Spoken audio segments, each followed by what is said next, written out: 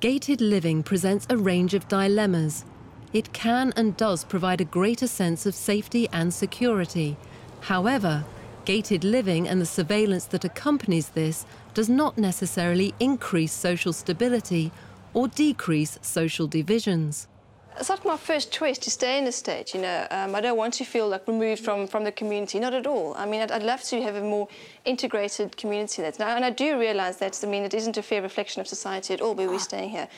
But as Sheena said, I mean, you want to feel safe, you know, and that's why. I mean, maybe I am living in a little bubble here, but it's my bubble and it's my reality, you know. I think it is our right to feel safe, but at what cost? And it's a pity that some of us who are fortunate enough to be able to afford it have had the option of this, to be able to do it. They need to address issues of unemployment and poverty. While the residents can feel safer living in gated communities, the wider issues of crime and security remain.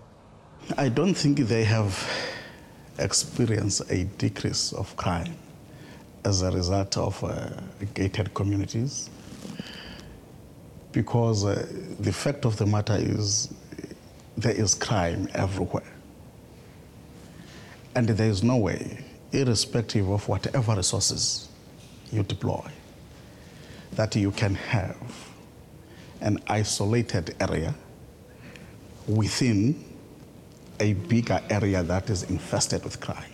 We believe that surveillance activity, being able to have eyes on the street, is a far more effective way of dealing with crime than gates and booms and signing in and security. I mean, there's nothing to prevent, especially in these very large developments, we've got 1,000 units or something, there's nothing to prevent your neighbour or your neighbour's friend or someone down the road being the burglar, being the criminal. I think that there is a growing awareness of the negative impacts of gated communities. But it'll be very difficult constitutionally to say absolutely no.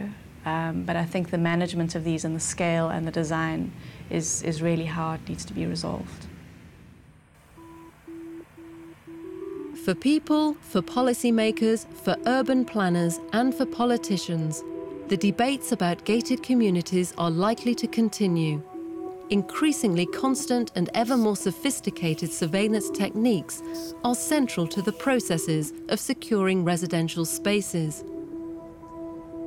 Gated living explicitly and visibly creates and reinforces boundaries between populations, and in doing so may actually heighten senses of difference, threat, and precariousness.